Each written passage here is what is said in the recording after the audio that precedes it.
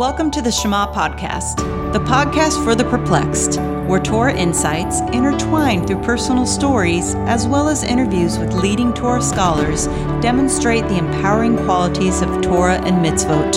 For more great Torah learning through Torch, the Torah Outreach Center of Houston, go to torchweb.org. Now to the show. Thank you for joining me, my friends, on another episode of the Shema Podcast. I really appreciate your listenership. I should say that. I don't say it enough. And what I really appreciate and what's been just so precious to me as I've launched this podcast is all the friends I've met through it. So if you've never have reached out to me, please do.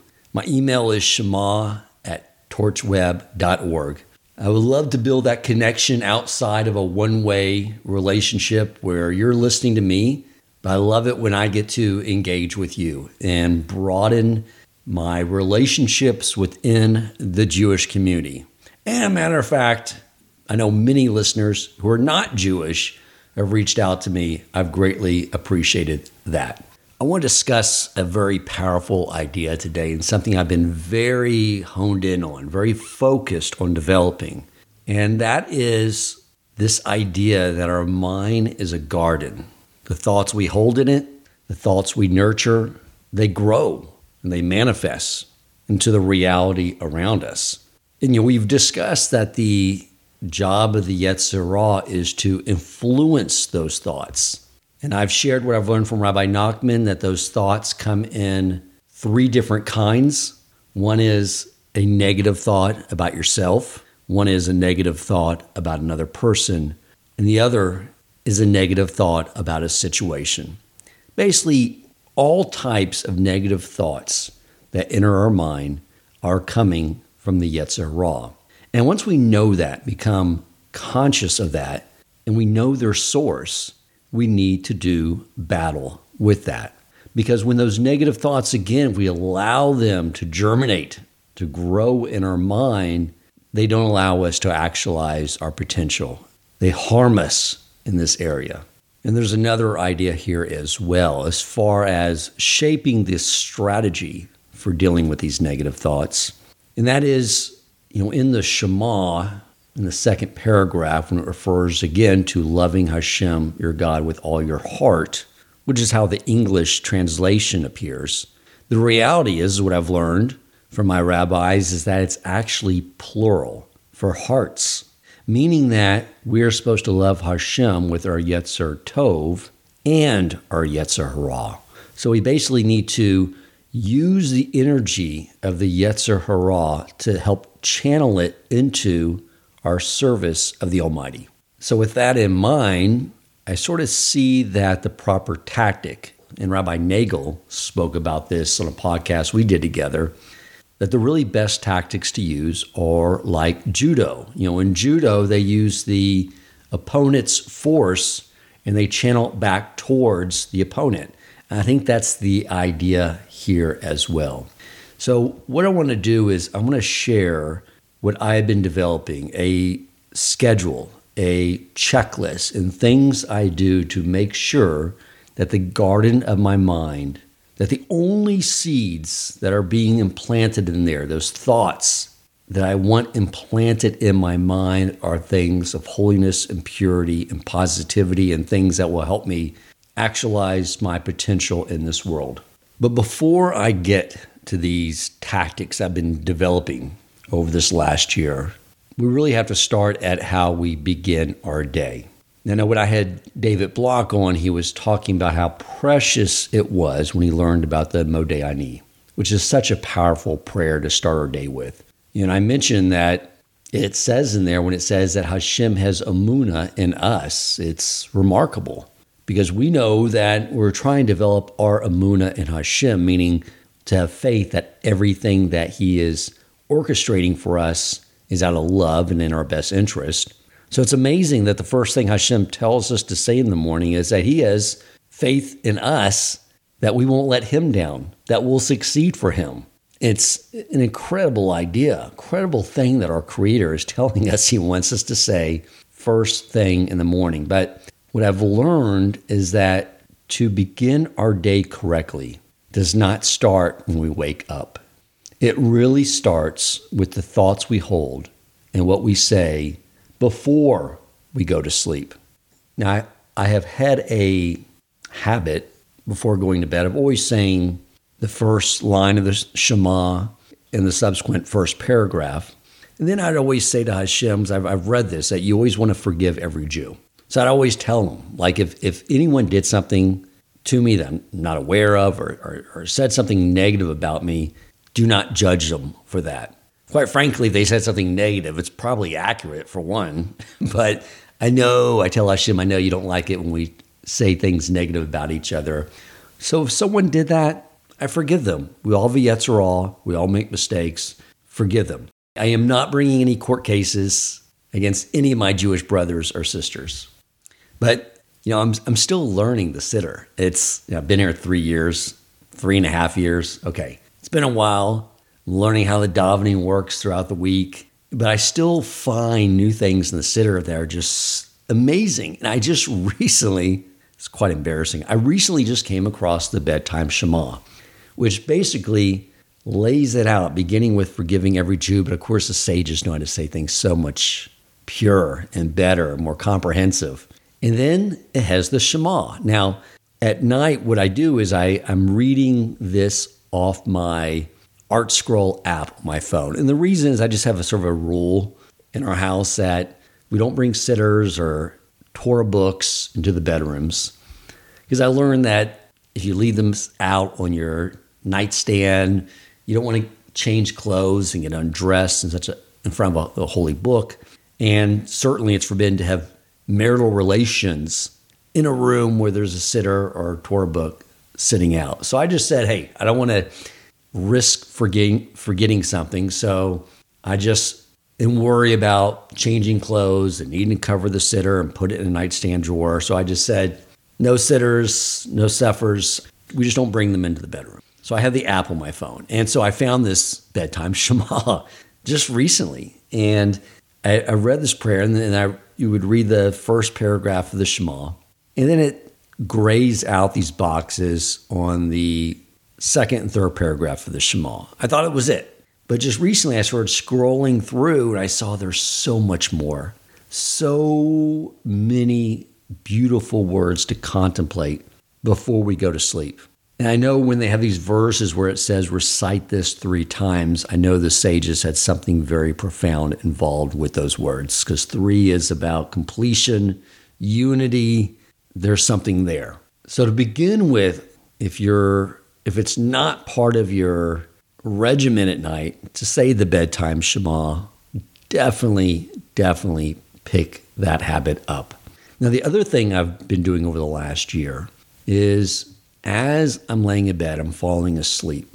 What I pray for, just say over and over and over again until I drift off into sleep, is Hashem, wake me up like a lion tomorrow, ready to serve you with energy and vigor. And that has worked incredibly well. I mean, I get up early. I get up at 4 a.m.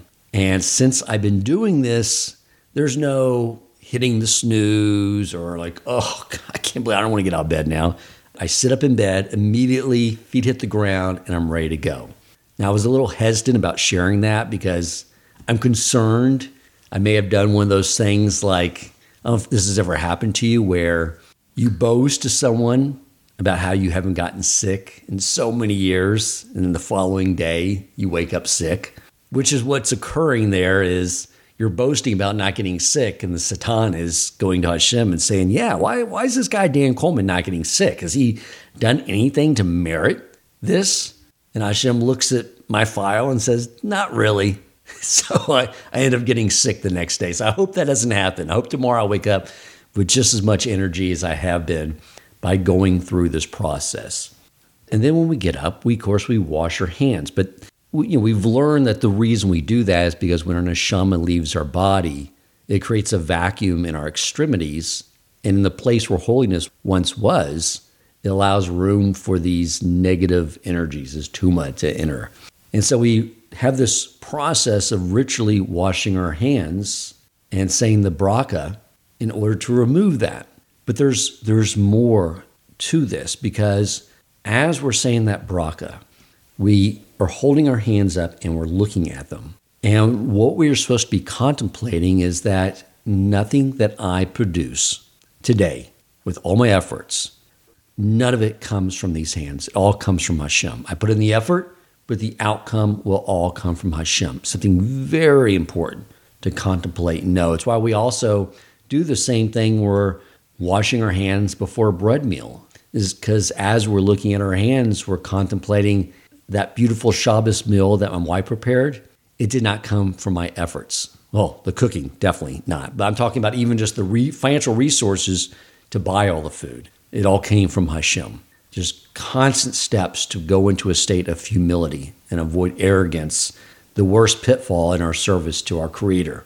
Now, I mentioned I get up very early, and there's multiple reasons for this, but one of the things I want to stress to have a proper regimen is you can't wake up at a time where the alarm goes off and then you're just hitting the ground running, hopping in the shower, getting dressed, getting to shul for morning davening, going to work.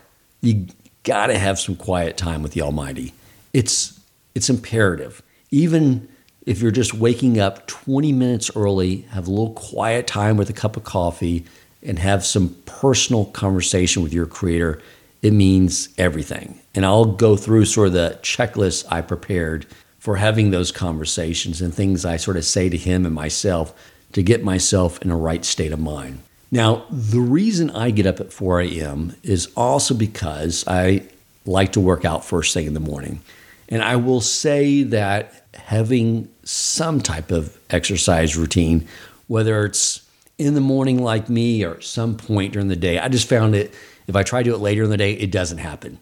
I find first thing in the morning, it helps prepare me in the service because if you think about it, it really helps train the body. When I'm having that morning workout to know that I'm in control, you need to be subservient to me. You're going to end up being eaten by worms and maggots. But if you want to exist in a Lamba with me, and I can only exist in a Lamba with you, then you need to follow my cue, which means we're not going to react to every impulse you have. I'll take good care of you. I'll make sure you stay healthy and strong and get rest. But in the end, we have work to do this day, and I'm not going to be subservient to you. And that's what working out for me does. I mean, besides just allowing my body to strengthen itself and have a nice, calm energy throughout the day, it's this very idea. You know, I tell people, they ask me who are curious in my workout routine, and one of the things I tell them is that I cycle things around, you know, from sometimes I'll do more reps with less weight, and sometimes I'll do less reps with more weight. But I always say, but in the end, I only do 2 or 3 reps. And they'll say, well, how do you reconcile that you only do 2 or 3 reps if sometimes you said you do between 10 and 12 reps? I said, because I don't ever start counting until my muscles complain that they can't do anymore. That's when I begin counting. That's when I know the work is being done. And that's when also the spiritual work is being done, because again, we're training ourselves and our body to say that our neshama is in control. It knows what's best. And it's learning to teach our body to be subservient to who we truly are. So anyway, definitely get some type of exercise routine into your regular schedule. But now we have the morning time. We've said the Modayani, we washed our hands. And then I like to go outside. I like to look up at the night sky because it's so vast and it just helps give me a sense of awe of my Creator. And I have a checklist. I have it on my phone. I do. I continually refine it and build it out. Like, you know, for one, I need to be in a state of joy. And all these subsequent things we'll discuss are all based on that, because His presence can only really reside with someone who is in a state of joy. That's one. 2 is to contemplate.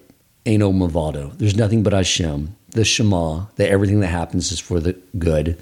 That very moment, everything's been orchestrated perfectly in my best interest, in your best interest. And then I say that, and I tell this to Hashem, is that my responsibility today is to 1, daven, 2, learn Torah, and do mitzvos and acts of kindness and look for opportunities to do Kiddush Hashem. That's my job. Because what I'm doing is, I know I have a lot of business challenges coming up that day.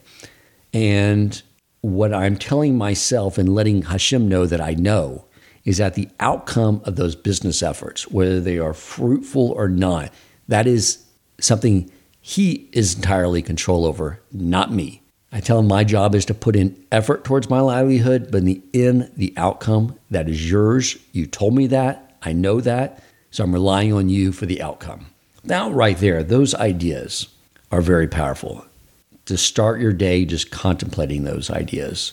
I also remind myself that if I do run into a challenge that day, that as illogical as it may seem, is that the study of Torah just seems to make all problems go away. Whenever I'm challenged with something, and I just remember that, and I turn around away from my desk where I have my computers, and I turn to the other side of my desk where I have my Torah books, and I open something up and start reading, it's not necessarily that the problems become solved. It's just miraculously, I realize there's no problems. So that's something else I have on my checklist just to remind myself, tell Hashem, please remind me that if I run into a challenge today, to know that whatever's in front of me, just set it to the side, learn your Torah, and those problems will dissolve away.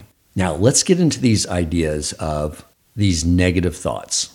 Let's begin with the negative thoughts we have about someone else, especially when it's regarding a fellow Jew. When the Yetzer Hara puts into our mind a negative thought about another Jew, we have to not let that incubate in our mind. We have to tackle that immediately. So one of the things I used to struggle with was these fellow Jews who are fake rabbis, for lack of a better term. I had a lot of animosity, resentment.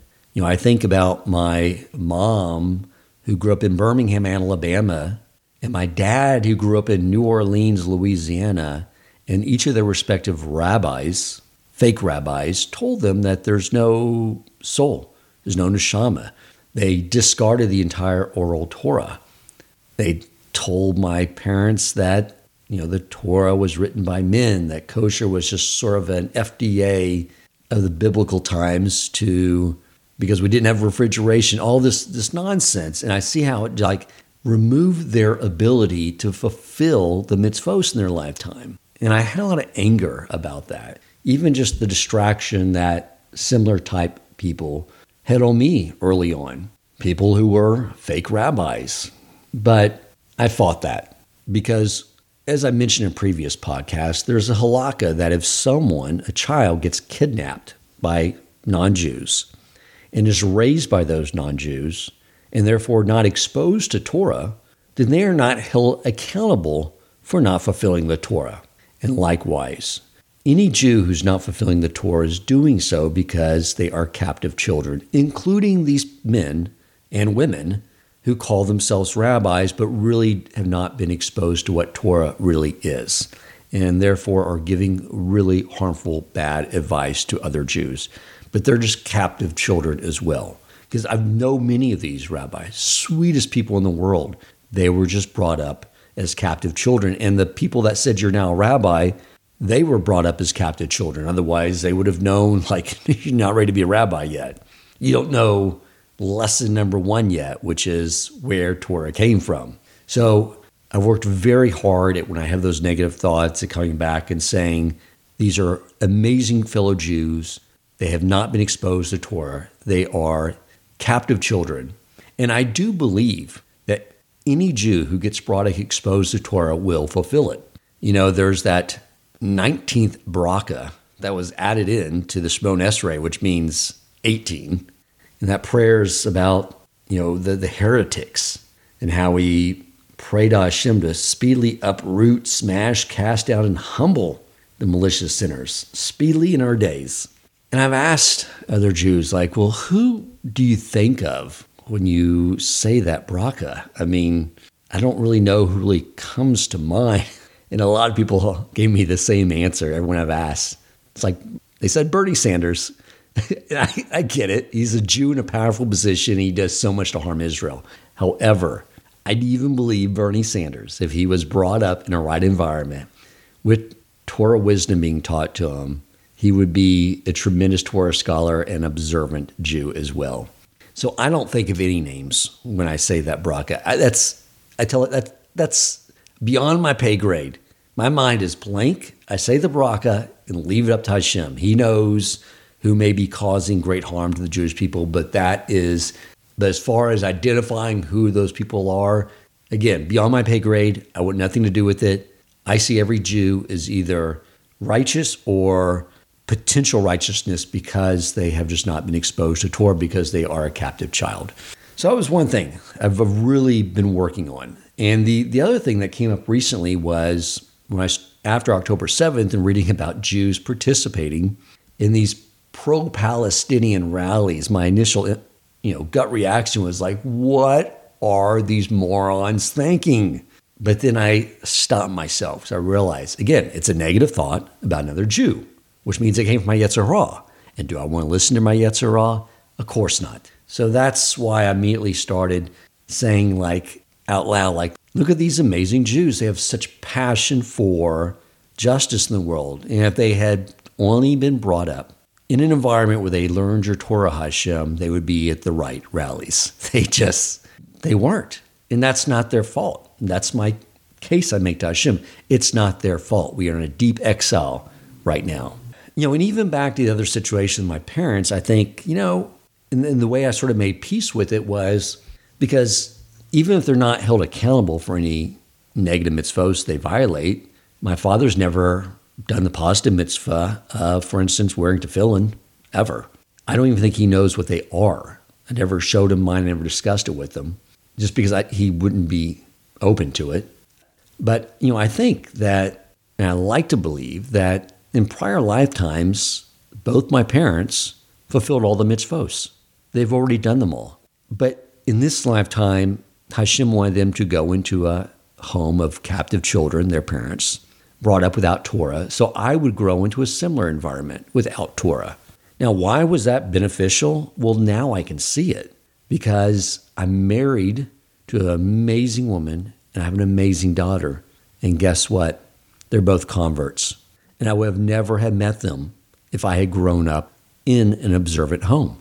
My wife would have been totally off limits to me. But for some reason, Hashem wanted me to grow up in darkness, marry a non-Jew, and then return to him and bring her with me, as well as the daughter that be born to us, so that they could become Jews. I would say it was sort of like sent into a situation as a delivery man to bring precious cargo back to Hashem. So that's the first idea. Negative thought about someone else, you got to turn around and argue on their behalf. And then as you begin defending them, your love for them increases. Next is those negative thoughts we have about ourselves. Now, sometimes those negative thoughts can be contemplating something embarrassing we did, which quite the norm for me, but we do something in public and we feel a little embarrassed about it. To me, I've reconciled that, reframed those whole situations as thank you, Hashem, for allowing that to occur, because it helps instill tremendous humility in me when those situations occur. So thank you. That's one. Be grateful for those moments where you have a faux pas and you do something and you look a little silly in front of others. Great.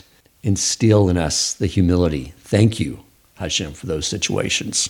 What about when the Yetzer Hara brings up something negative you did, a sin, and he tries to make you feel bad about it? Well, the first thing is thank your Yetzer Hara. Thank you. You know what? I overlooked that. Now I can do teshuvah for it and grow from that experience. Thank you.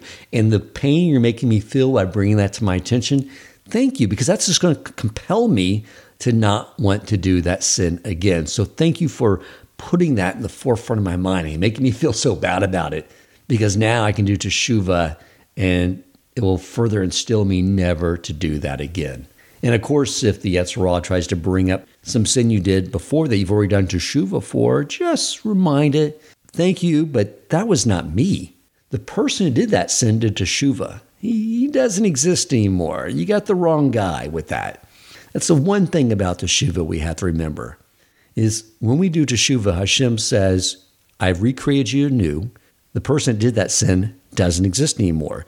But for some reason, even though our infinite eternal creator is looking at us as a new entity, didn't commit that sin, we can't let go of it. We still identify with that sin, that person that doesn't exist anymore. And the Yetzer Hara wants us to do that. We have to remind the Yetzer Hara, we did teshuvah, that person doesn't exist, you got the wrong guy, he's long gone, Hashem created me anew, and this version of myself did not create that sin. So that tackles those negative thoughts about ourselves. What about negative thoughts about that we can't achieve something that day? There's a task. We feel inadequate. We don't have the intelligence, the strength, the talents to accomplish this task. What do we do with those situations? That's where that initial checklist of ideas sort of comes into play.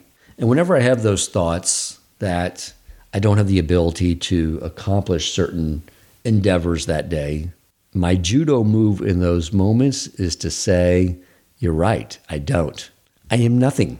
I have no capabilities whatsoever without Hashem. But with Hashem, I have the ability to do anything.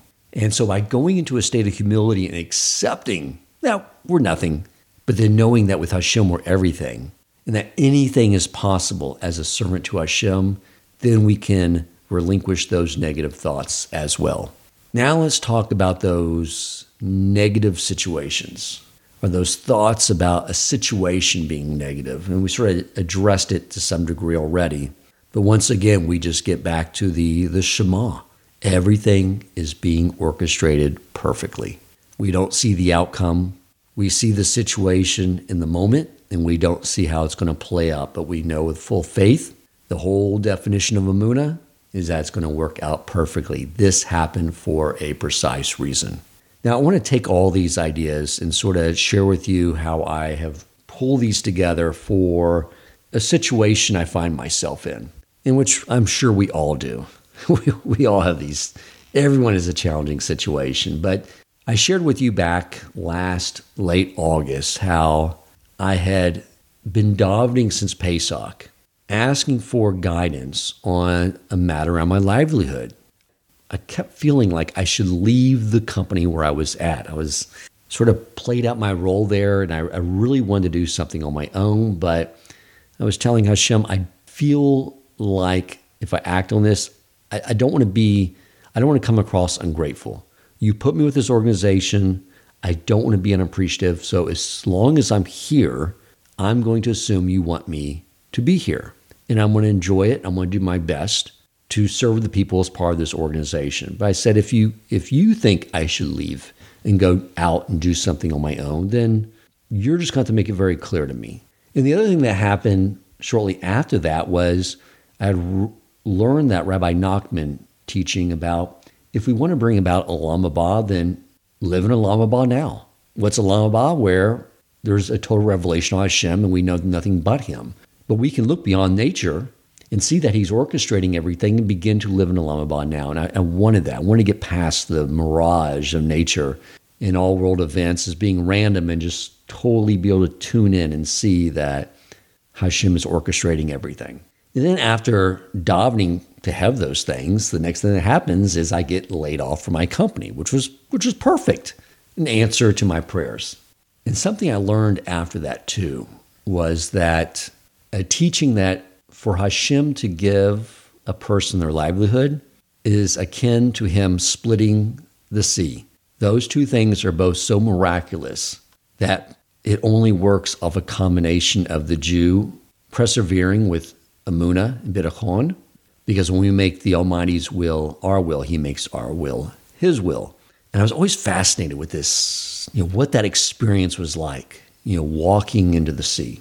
And the whole experience began with Moshe praying to Hashem and Hashem saying, it's not the time to pray. It's a time to act right now. And the Jewish people are looking at the Egyptian army coming at them.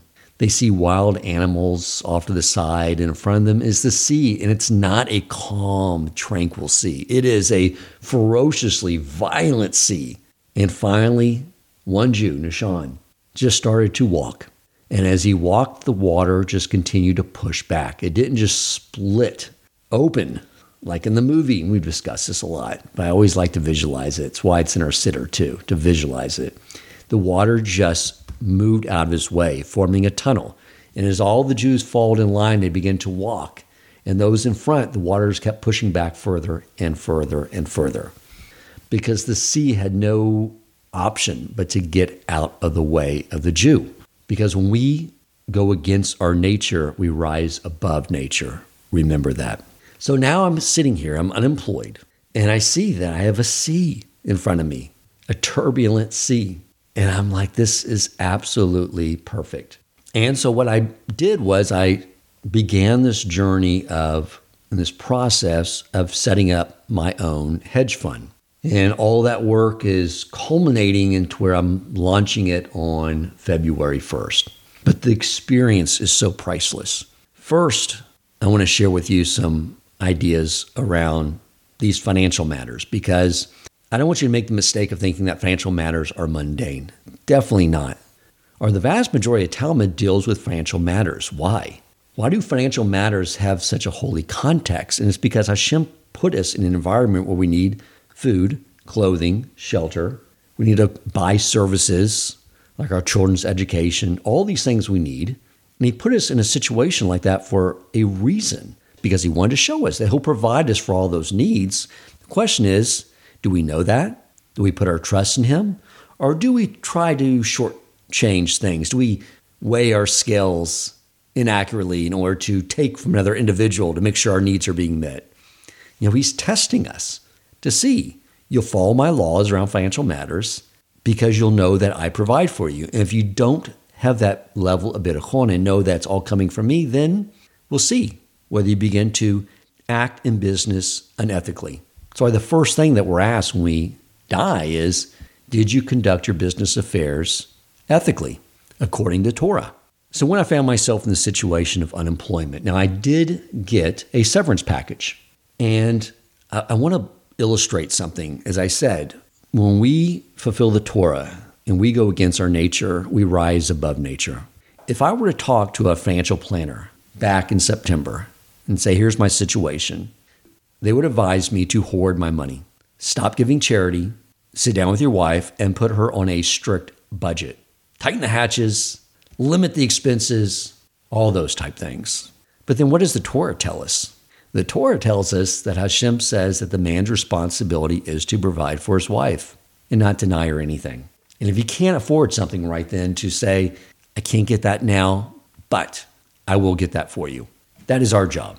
So we don't go putting our wife into a state of fear, God forbid. It's the last thing you do. Or even allowing ourselves to get into a state of fear. We provide. That is our responsibility. So I would have disobeyed a certified financial planner's advice in that matter. And as far as hoarding money, no. What I did was I immediately looked into my budget and said, how much am I shy from 20% tzedakah? That's where I need to get myself to, and that's where I need to hold through this entire endeavor and indefinitely. I in recent times, because of additional expenses, I backed off. I forgot, if things are getting a little tight, you don't go back to 10%. You increase your tzedakah. It was just a test. So this entire time, I'm giving away tzedakah. More than 10% required, but really trying to hold at the 20% level. Now, this is the beauty of what we have with our Torah, is Hashem gives us a way to actually bring our belief system into actions and make it real. If a Jew were to tell me that they believe in God, they say, I believe in God, like Rabbi Nassan says from Rabbi Nachman's student, who says that if a Jew wakes up every day and says, I believe in God every moment until they go to sleep, but they don't believe that everything being orchestrated in the world is all being orchestrated by Hashem and all for their benefit. If they don't believe the latter, it doesn't matter whether they say that or not, that they believe in God every moment of their day, they're still an atheist. Because the God they say they believe in doesn't exist unless they accept that the true God is governing everything in their life for their good.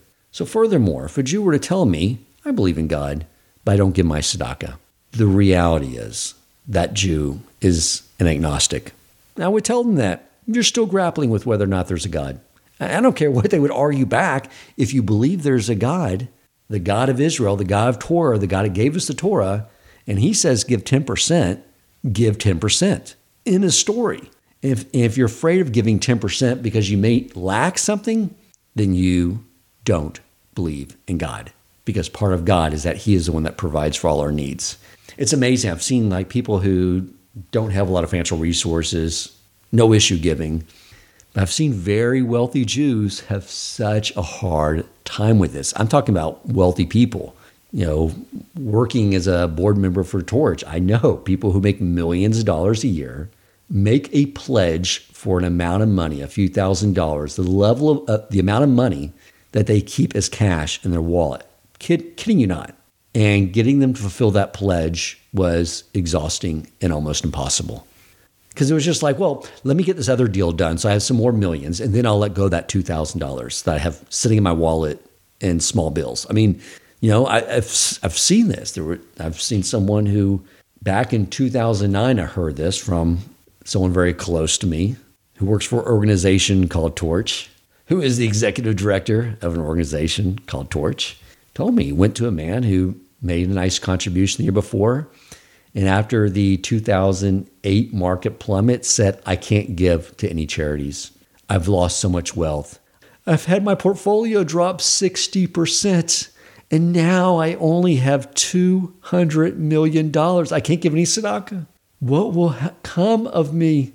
And Rabbi Ari told me, he asked the individual and he said, why don't you just give $18? Now, Rabbi Ari didn't care about the $18, right? He was concerned about this Jew. Like, dude, you need to give $18 is a million times more beneficial for you than it is for Torch. We'll get the $18 elsewhere. But he just hated seeing this Jew get caught in this trap. Dangerous it is. So back to my original point is that the way we operate with the world is not the way the rest of the world operates. Traditional financial planning would say, hoard your money, cut back your spending, tell your wife you can't have that, you can't have this. No, that's not what the Torah is telling us. But I see all these battles every day, waking up, and it's one step further in that raging sea. And what's creating all those raging waters? It's those potential thoughts, the fears the Yetzer Hara tries to instill. And here's another tactic the Yetzer Hara uses. Is it'll say, what about if this doesn't happen and this happens and that happens? Then you'll end up in some horrible situation. The way you tackle that is, I tell the Yetzer Hara every morning, it's like, my job is the day in front of me. That's all I care about. And this day is going to be amazing. I have food for breakfast, lunch, dinner. I have nice clothing Hashem got me to put on. I have all the financial resources I need to accomplish my task today. It's amazing. I lack nothing. When you say that reality, that truth, the Yetzer Hara has no grounds. He can try to get me to fast forward into the future, but I don't go there. I have every resource I need to accomplish my task today. And the other thing is like this, there's so much to do to get this fund launched. Setting up a hedge fund, tightening up the investment process and how I want to manage the portfolio. And then, of course, going out and raising investor capital. Many things going on that I have to accomplish every day. But I just lay it out. Here's what I need to accomplish. And in the end, it's Hashem's responsibility to provide me my livelihood. The business is just the delivery system for him providing me the parnasa that he wants to give me. My responsibility is to build the delivery system. His responsibility is to bring in the business. So I do my efforts, I make my phone calls, but I don't worry about the outcome of the meeting. I've had people say to me like, well, we don't have a track record. How would I have any confidence in you without a historical track record? And my response is like, I don't know. I guess you don't. How do I know that you'll be able to execute on this investment process? And I tell them, I don't know what to tell you. And I tell Hashem, like, I did my best effort. I went through the process of what I do, how I'm going to manage the portfolio. Your business development, you bring in the business, that's for you. I need to go back. I got research to do. I got other things to work on, legal aspects of the business. That is in your hands. And miraculously, every day, the water keeps moving back and back and back. So it's been such an amazing experience just to be able to walk through this sea with all these tumultuous waters, which go away when you control the thoughts in your mind. And that's the main thing I wanted to convey. The waters become still, silent, and quiet once you control the thoughts that you hold in your mind. And when they are thoughts of Torah and thoughts of positivity and belief in Emunah and Bitachon and Hashem, then you change your nature and you rise above nature.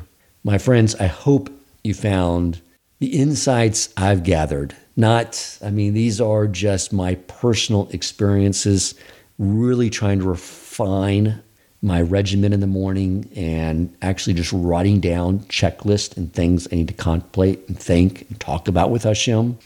But if you do these things, my friends, I'm telling you that no matter what tumultuous sea you ever ends up in front of you, you will walk through it. Thank you for listening, my friends.